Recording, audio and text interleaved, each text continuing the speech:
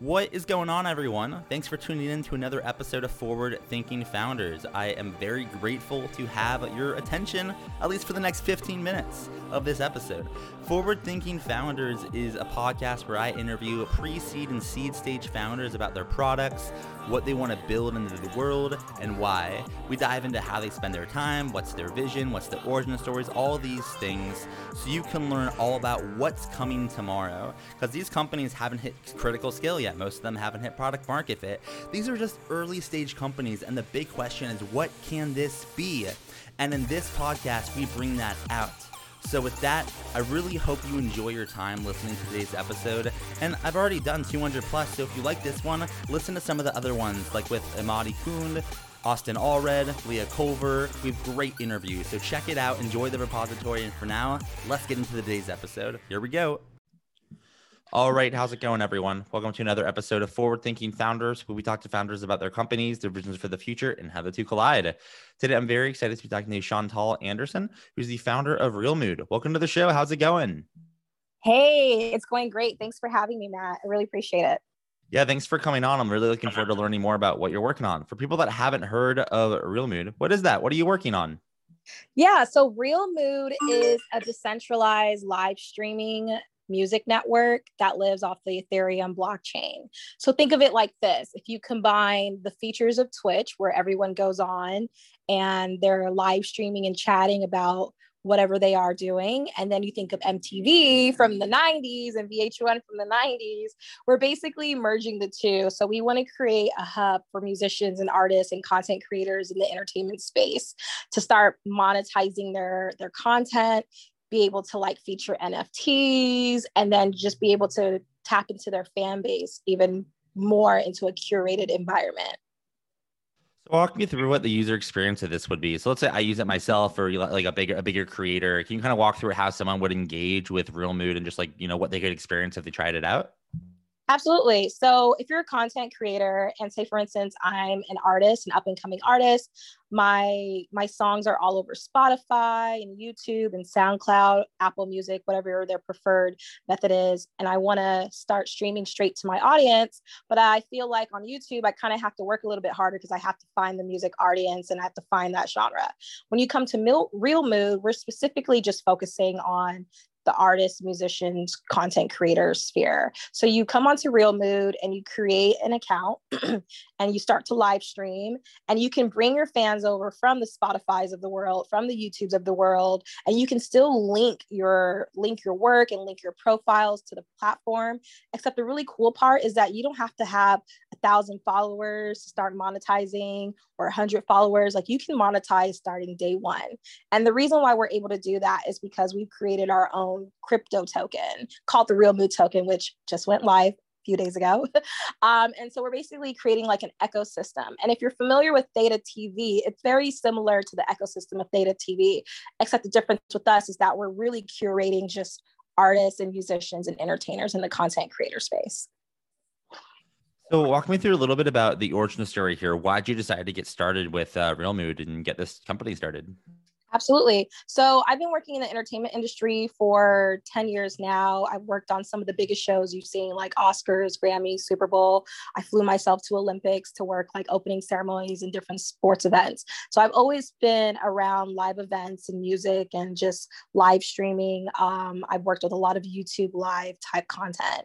And I actually came from a music background as a kid. And one thing that I miss, even as a millennial now who's not Gen Z, one thing I do miss is being able to find that one source for like all things music. And YouTube is great. I've been a huge fan of YouTube, and I think I'll still continue to use YouTube, except I feel like there's a big need and a sudden urge for musicians to just tap into more of their fan base without the extra bells and whistles.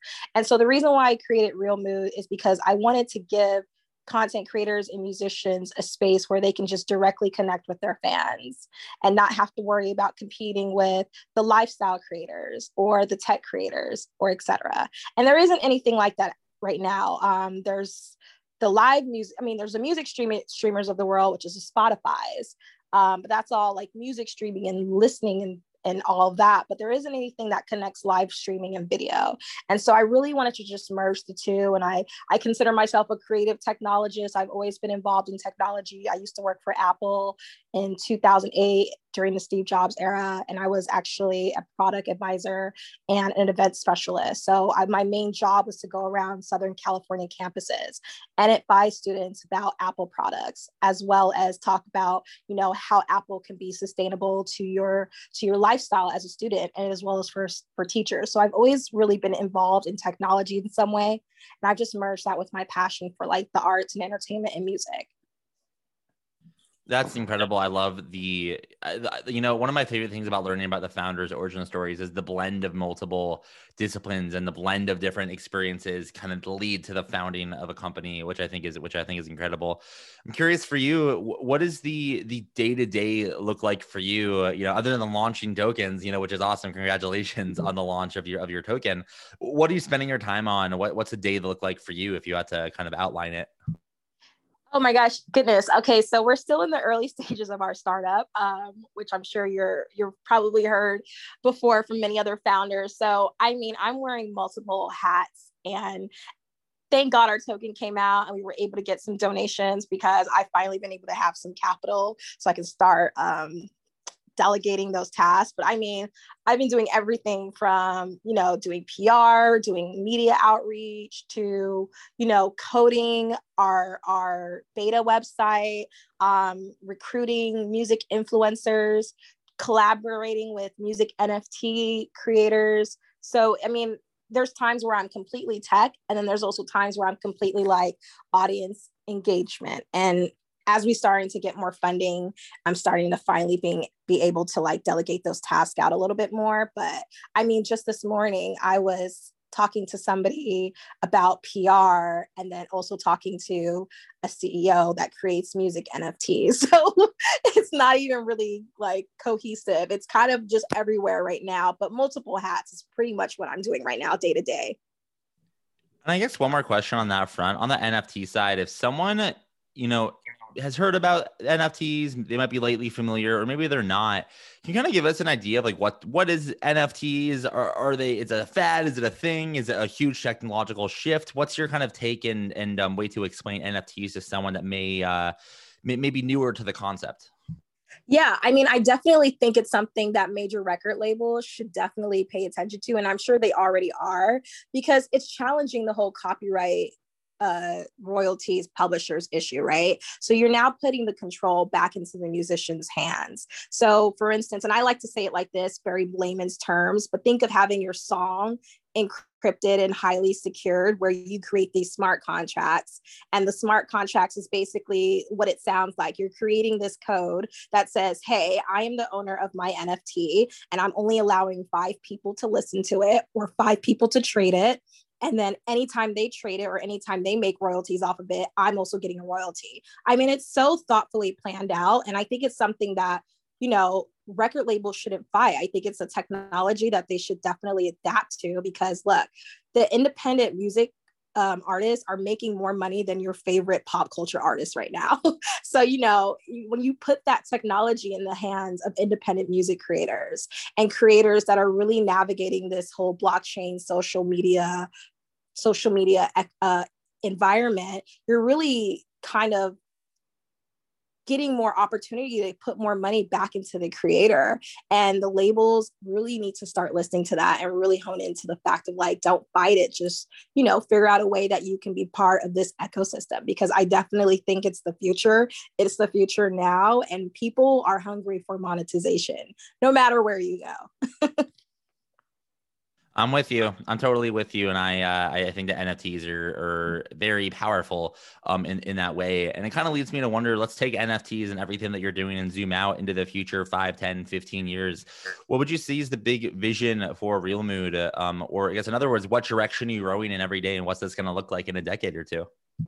You know, that's actually the most exciting part that I look forward to, because I'm such a long-term thinker.